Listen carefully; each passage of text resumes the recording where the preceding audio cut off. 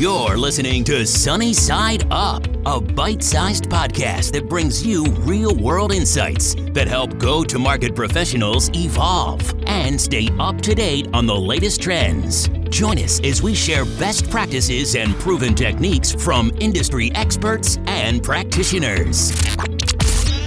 Today's episode is made possible by Demand Matrix. Demand Matrix helps you complete your data stack with technographic, intent, and revenue potential data to help you accelerate revenue. Thanks for listening. Welcome back, everybody, to another episode of Sunny Side Up. This is your host, Asher Matthew.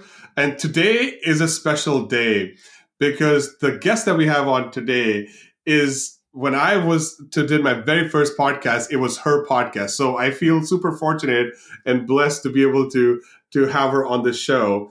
So Angela, welcome to the show. Thanks, Asher. Glad to be here. Superb. So we're going to talk about generating content that converts. But first, can you tell our audience a little bit about yourself and how you got to where you are? Sure. Angela Earl. I'm currently the VP of Global Marketing at a SaaS company called RFP.io. Who I am, I'm a B2B marketer, kind of tried and true, right? I've always been in B2B, always tech, haven't wavered from that. Different size companies, of course, different industries, but just really love B2B and love the technology space. Superb. And Angela's just being humble, but her company is on fire. I mean, if you don't know a little bit about her company, actually, you can tell us a little bit about your company because I think it's super cool too. Yeah, it is really an exciting place to be, for sure. We are in the software space, as I mentioned. We do response management software, and I humbly say that the pandemic has not affected our growth. We are growing like wildfire, really in a way that can't be contained at the moment. Just lots of changes in our space and our company, and yeah, really super excited. Well, as a salesperson at heart, anytime I see an RFP, I just cringe because I know there's long hours right ahead of me. And so I'm glad that somebody is taking on the challenge to simplify the RFP and the whole RFP process and make it less formal than buying a house. Yeah, our goal is to make it not cringeworthy, right? So we really try and take the cringe out of RFP. Maybe that's our new tagline. Exactly. Yeah, that would be great. I mean, it's like again, like I just have these horrible feelings whenever I see an RFP. But once you go through them, it's great because every time you go through an RFP, you actually learn a little bit about yourself, and you're forced to learn a little bit more about your company. And so it is, I would say, the best refining process ever because you do have to simplify what your company does, who is it for, and all of those amazing details. Yeah, definitely. I mean, not to make it an RFP.io commercial, we can get back to content that converts, but I mean, Exactly. Content's kind of at our core. We believe that, the proposal managers, those responding are really who know your company best. And the content that they put together can really enable sales teams and other teams across the company in a way that most organizations are not taking full advantage of. So, Angela, you've been doing a podcast for a very long time. But what we want to do is start this conversation with everybody says content is king, but in a world where you can generate content anywhere and everywhere, like what's your process of generating content, or how do you think about it? Yeah, well, I don't know if content is king or queen. We'll have that debate on another podcast. BuzzFeed says content's king and distribution is queen, which I like. Okay, great. But yeah, I mean, the way I think about it is content is really as a vehicle or a mechanism of getting a message out, really at its most simple. I have an excellent creative team in-house, and one of the things we focus on around content is separating out types of content. So are you talking about design as content, copy as content, audio, right? There's all of these different mediums of content, packaging that up and getting it out.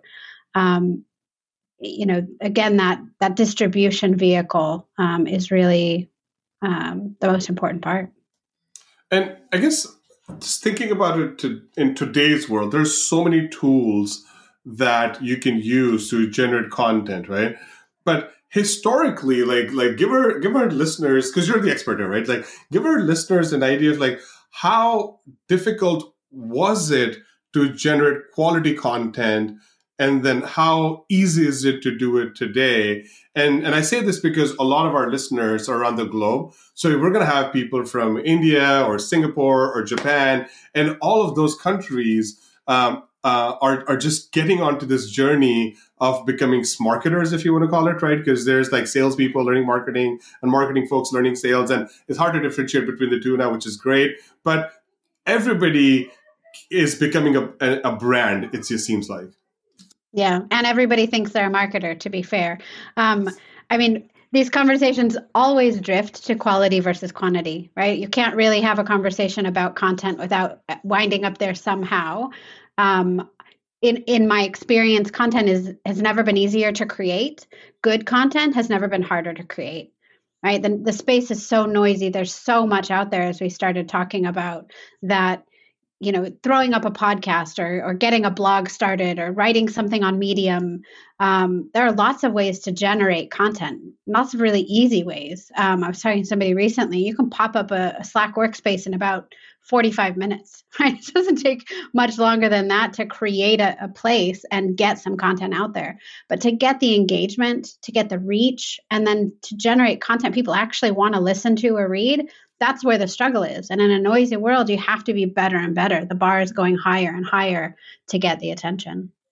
So let's unpack that a little bit, because as I've now done, I want to say 40 of these podcasts myself, right?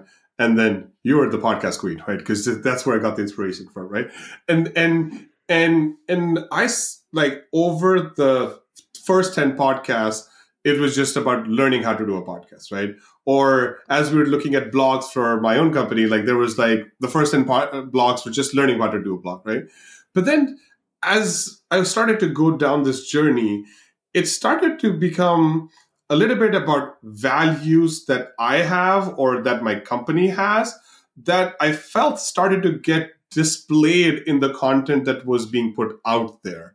And is that a similar journey that you had as well, or people find themselves making a point of view, but then their values start showing up in the content? Like, what are your thoughts on that? I think you just touched on the core of the difference between good content that's going to see engagement and content that's not, right? Authenticity. I hate the phrase now more than ever. It's so overused, but genuinely, people are seeking authentic connection, right? And so when you can listen to something and you know that it's from the heart, you know that it's from passion and it's real, you're drawn to it. And so you have to cut your teeth. You have to learn somewhere, right? We've all written a really crappy blog post that we hope never gets seen, right? But once you find your groove and you actually find your voice, whether that's written voice or spoken voice, I think that starts to show. Your listeners, your audience, your readers are going to pick up on it. And that's when things take off. Yeah. And I would also tell, this is for the audience, that I think brands feel like the podcast or avenues like this are for the audience or like general media, right? Or the general audience, right? But so much of this is actually for the host and the guest. And in the beginning, we used to rush these. And now we absolutely do not rush any of this stuff, right? We take our time. We make sure that it's done in a very calm, cool manner where people are having fun, because the guest is spending time with you and the host is spending their time. And I feel like nobody should take any time away from making sure that quality time is spent with the guest. I couldn't agree more. I mean, one of the things that getting Martalk off of the ground taught me was exactly that, right? If you get on with a guest and there's not a connection, you've never spoken before, you're just sort of in this awkward, first time meeting place, it's going to come through. It's not going to flow. It's going to be super awkward for everybody. It's like eavesdropping on a really awkward conversation, which nobody wants to do. I feel like that's what Clubhouse is for. Because every time I'm on a Clubhouse thing, I'm just thinking, wow, who else is listening to what I'm saying? And or when I jump into a Clubhouse conversation, I'm thinking, wait, am I eavesdropping? Is this rude? Should I say something? Am I supposed to be here? Exactly. and then one of these, I'm getting to you this. On one of these Clubhouse episodes, there's going to be the Jerry Springer moment, and people are going to be like, WTF, and that's going to be a meme. I feel like that's just waiting to happen. For sure. So back to just like content and specifically, let's call it podcasting in general, because I feel like this podcasting wave just exploded. And I guess it was always there. Maybe I just got into it a little bit later, and you were doing it for way longer than I was. But what are some of the tips of great podcasting that you have, and then I'll add mine to that list. Yeah. I mean, I think the first we already touched on, be you, right? Nobody can be you but yourself. I mean, we hear that said all the time. It's not truer in any other medium than when you're the one hosting a conversation. The other is, fill a gap, fill a need, right? So, I mean, podcasting is one of the things that you pointed out that's exploded. There's so many new podcasts. You look on iTunes or Spotify or any of the places, and I'm like, holy crap, there's a lot of podcasts out here.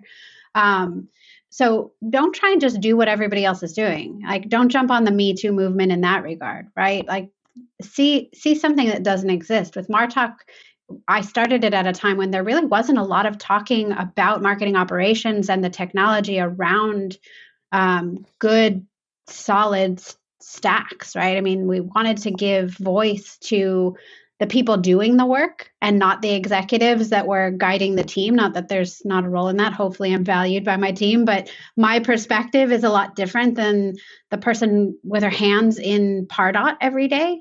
Yeah. And so we really tried to have that, meet the need of bringing those experts to the forefront and saying, look, you're doing this all of the time. Tell people how they can do it too. So we try to fill a void. So do that.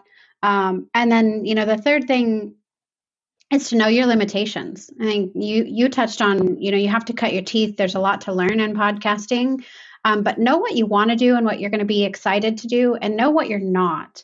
For me, I didn't want to learn about how to record and edit, and yes. Sound editing is not a passion of mine. Big surprise, right? I'm excited about the B2B tech world. So I focused on that. I focused on finding the guests, outlining the conversation. For me, it was all about the content. And I partnered with someone that was excited about the recording and the production and the editing of it. And he does that part. And together we make a power team because he's stoked on what he's doing. Glad he doesn't have to talk to people. He gets to do it in the studio. and I'm, at the front of it and don't have to worry about, getting it recorded and live. Yeah. So that's actually a great point, because even though we call this a podcast, right? But it's really just time with another human, right? And it's like one-on-one time. And the format of the podcast can actually be different based on different people's styles. So what we do at Demand Matrix, which is the company that funds this, all of this amazing work that we do, we make all of our executives be hosts. Every single executive that's customer facing is a host. And it's because connecting with other folks in a meaningful way, I feel like there's no other way than a podcast, especially since through what we just all went through last year, right? Because everybody is coming onto the podcast to do something and have a point of view. And you're working with them on something. When you work with somebody on something, there's a bond that gets created, right? And all like high, let's call it VP level and above executives are all always saying, "Hey, give me customer feedback, give me this, give me that, et cetera, et cetera, et cetera." But if you just became, and then they sit in these like customer advisory board meetings, and they're like 7 hours long. And then a whole bunch of like stuff gets like put together, and then a list of 15 items gets put together that gets prioritized to 5, that only 2 items get done, right? I feel like this medium is so much better just to create meaningful human connections because you're working on something together which you're aligned on and you're spending time. So we actually pushed all of our execs to say, look, everybody has to do 3 podcasts a week. And they could be great, they could be crappy, but you are going to learn something about yourself and the market. Yeah. I mean, I think what you're getting at is shared experience, and podcasting is a way of doing that. Throughout the last year, people are craving it, and it's harder to get than it ever has been. And flat Zoom meetings aren't going to do it, right? I can see you, we can talk. There's not shared experience in us sitting on conference software, whether that's Zoom or Teams or whatever. I think it's why you want that connection, but it's why things like direct mail, me getting a blanket delivered to my house, or the happy hours that have popped up. I think of the difference between someone hosting a happy hour that's just all of us jumping on a Zoom versus a very meaningful bottle of wine and a glass that shows up at my door, and then we get on a call together to have shared something tangible, right? Podcasts give you that because you're creating something that now exists after that moment. And I think that's so critical right now. And I think with what we just went through last year, and now it's actually okay to be human at a workplace, i.e. your kids, Finally. Your dog, everything that's coming around is okay. I feel like podcasting as a medium actually helps you accelerate that connection because you're at home. It's okay. Like I was on the phone with Craig Rosenberg, our good friend. On a podcast with Craig Rosenberg, who was at Topo. And his kids were yelling.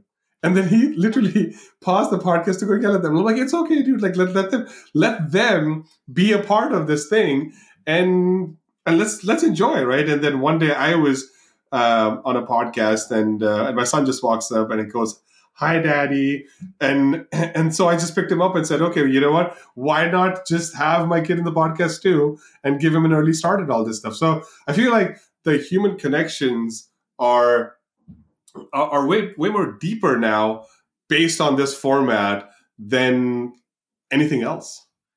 Yeah, we've definitely broken some walls that were between those spaces, right? I have long been a believer in work-life integration, which is something my team hears me talk about all of the time. I stopped striving for balance 5 years ago.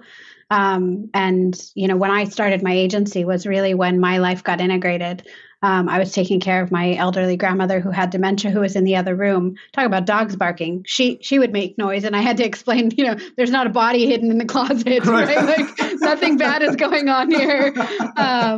But my life, kind of the vulnerability was forced on me in a way that I'm never going back. And it's really refreshing to see other people kind of embracing that integration. And I'm super excited as a B2B marketer to see what that human element does to marketing, right? We have preached customer experience and human to human marketing and all of this stuff, but I don't feel like we've really lived it until now, right? And so how that's going to start affecting our podcasts and our other kind of content will be fun to see.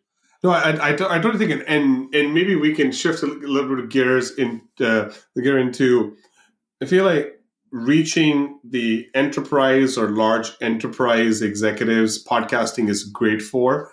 I would imagine as executives, both of which you and I are, as we think about stretching our program dollars, right? Because all of this is funded by something, right?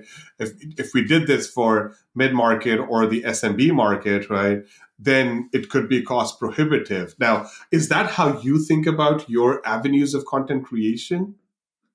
I mean, I really look at it through a community lens, right? And podcasts is a community of people, right? Not everybody listens to podcasts. A lot of executives, I think, listen to podcasts.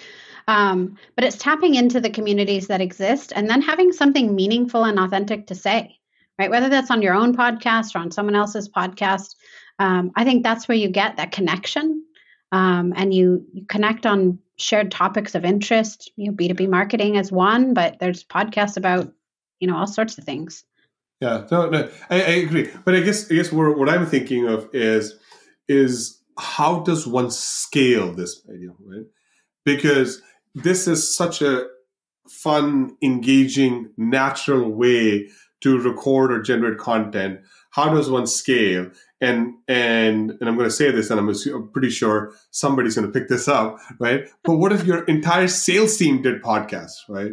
And we were talking like the other day in another conversation, right? Like Marketo had 50 fearless champions, as they call them. They would take their banners, post them everywhere and stuff, right? But if you're a salesperson, and again, I'm on the fence, like maybe you have a viewpoint on like enterprise versus mid-market, like can you use this effectively in either segment? But I'm thinking if you had a sales team of 300 people and 300 people did podcasts, right? That's like 300 like pieces of content that just got generated in no time, right? Now, the editing of this could be a nightmare, but I'm sure there's programs out there that can help us with the editing and just putting the right like banner ads and right text, et cetera, on it, or the post production would be great. Could be done via software. But I'm just thinking, if you have a sales team of like 3,000 people, and those guys are leveraging podcasting as a way to create a connection and have an opinion on a shared topic, I think that could scale like royally. I mean, it certainly would scale. I'll take us back to where we started on the quality versus quantity, though. Yes. I think you'd have to have that 300 person or 3,000 person sales team. Everybody would have something meaningful to say, yes. Right? I think we see this on LinkedIn shares as a really simple way. Like those people that are doing it meaningfully have impact, right? With social selling. Those that are just parroting the company shares and sharing something somebody else shared, yes, it's falling flat, right? One gets thousands of engagements, the other gets single digits. So certainly it is a way that you can scale quickly. You can reach lots of people quickly because you're tapping into Spotify's audience or iTunes audience that already is there and seeking out podcasts to listen to. Yes. But I'm sure you've done it too. I've listened to the first episode and I'm like, yeah, no, right? Like they only get one shot and I don't go back and like pine through the hundreds of episodes to see if there's gold in there, right? So you want to make sure that all 300 of those people have a unique POV or something engaging to do or to say. But then, you could certainly. But isn't it interesting because we spend so much time in enabling salespeople to be themselves, right? Yeah. And we do RKOs or revenue kickoffs or sales kickoffs, and we do these like mid-year check-ins, and we create these amazing incentive plans, and we tell them to be yourself, channel this sales process, and then we give them no avenue to actually go be themselves, and then they're stuck on Zoom meetings, right?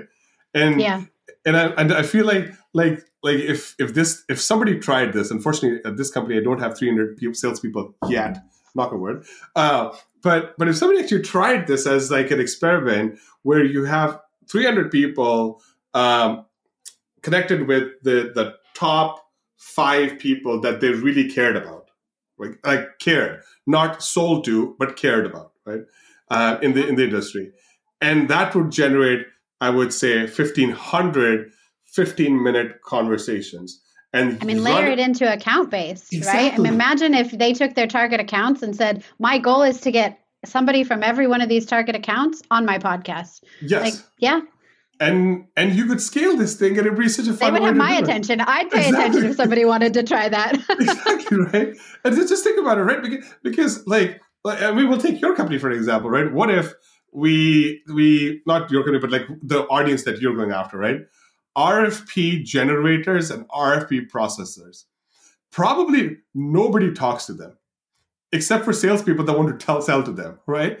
But what if you're like the unsung heroes a lot of the time? Right, but there's so many of those, right? The data scientists that build the data models that sales teams consume that nobody talks to. Like there's all of these amazing people. I am sure that if there were a targeted audience where you actually said, let's figure out what makes you guys tick. And I'll tell you the journey that we took here, right?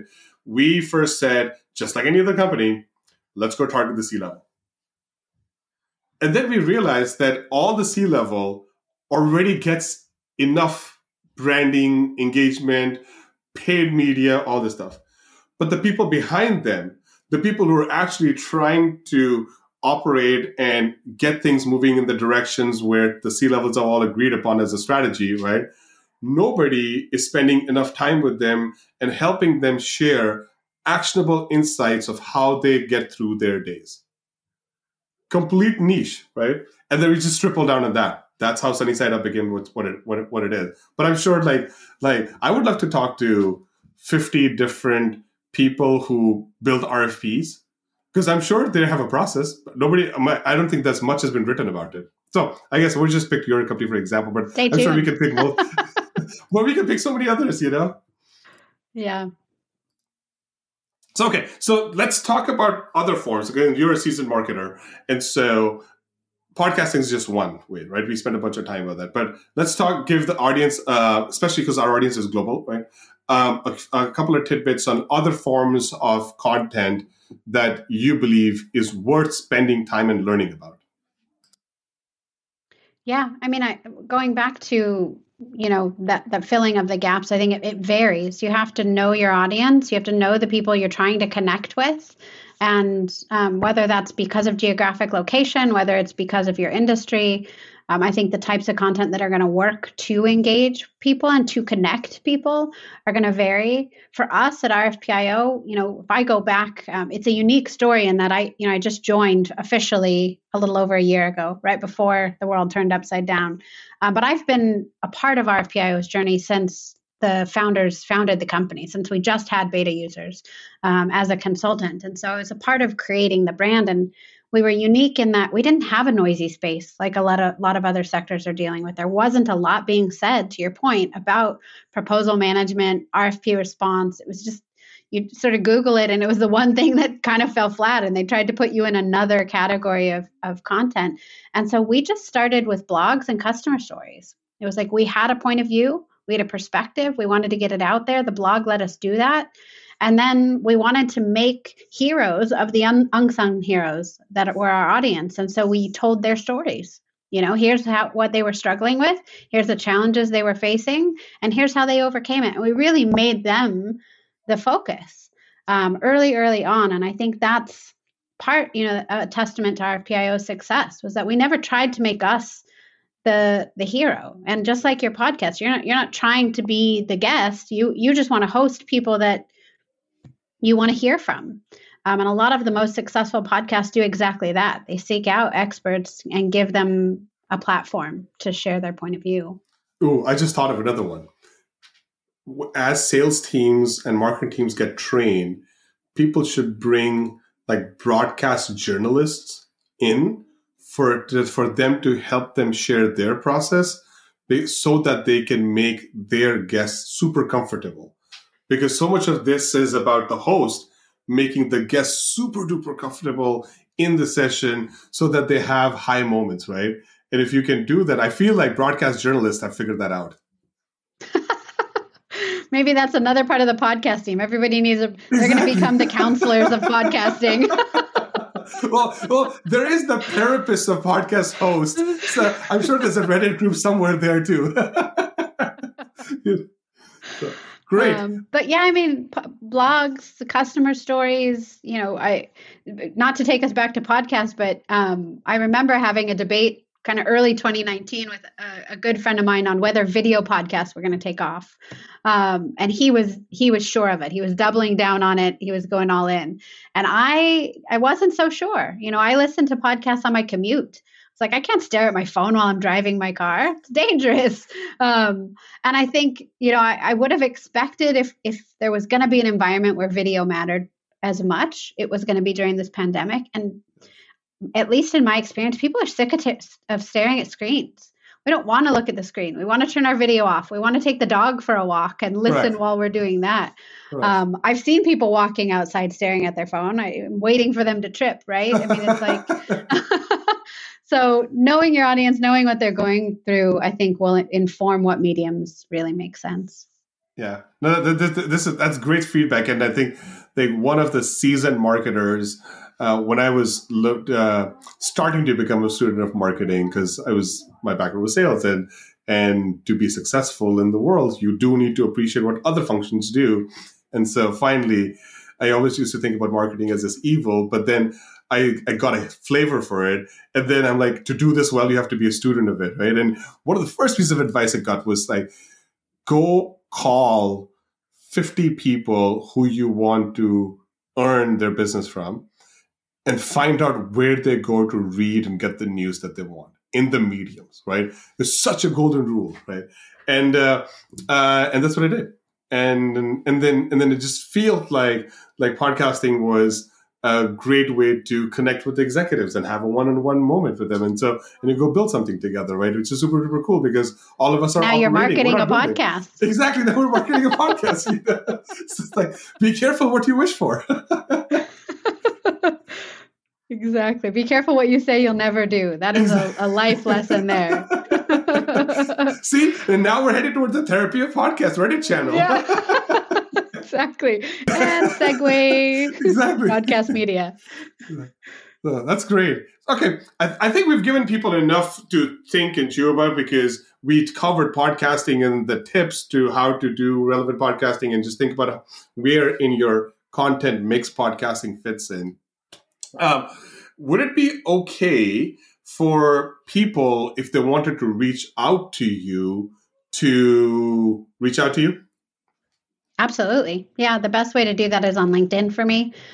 Speaking of, places people already are, that's the best way to reach me. I'm on there all day, every day, practically. Yes. Not while I sleep and not usually while I'm eating. But other than that, I'm on LinkedIn. I feel like the only thing LinkedIn is missing in their app is a phone or a dialer. Because if that was there, you would not, as business professional, you would not need anything else. And a spam filter. Can we also say and a spam filter? Yes. Yes. Well, the dialers have block because your phone, like your iPhone or your Android phone, has a blocking agent in it, right? So, like, if the dialer was there, you would have the blocking agent in it potentially already. One of the best things Apple came out with was the spam label. Yes, when someone calls me and it says spam. Right away, okay, I'm not picking this one up. Cool. And I guess we always do this part of the show because the history of this podcast is. We had an idea who we wanted to connect with, but there was no strategy.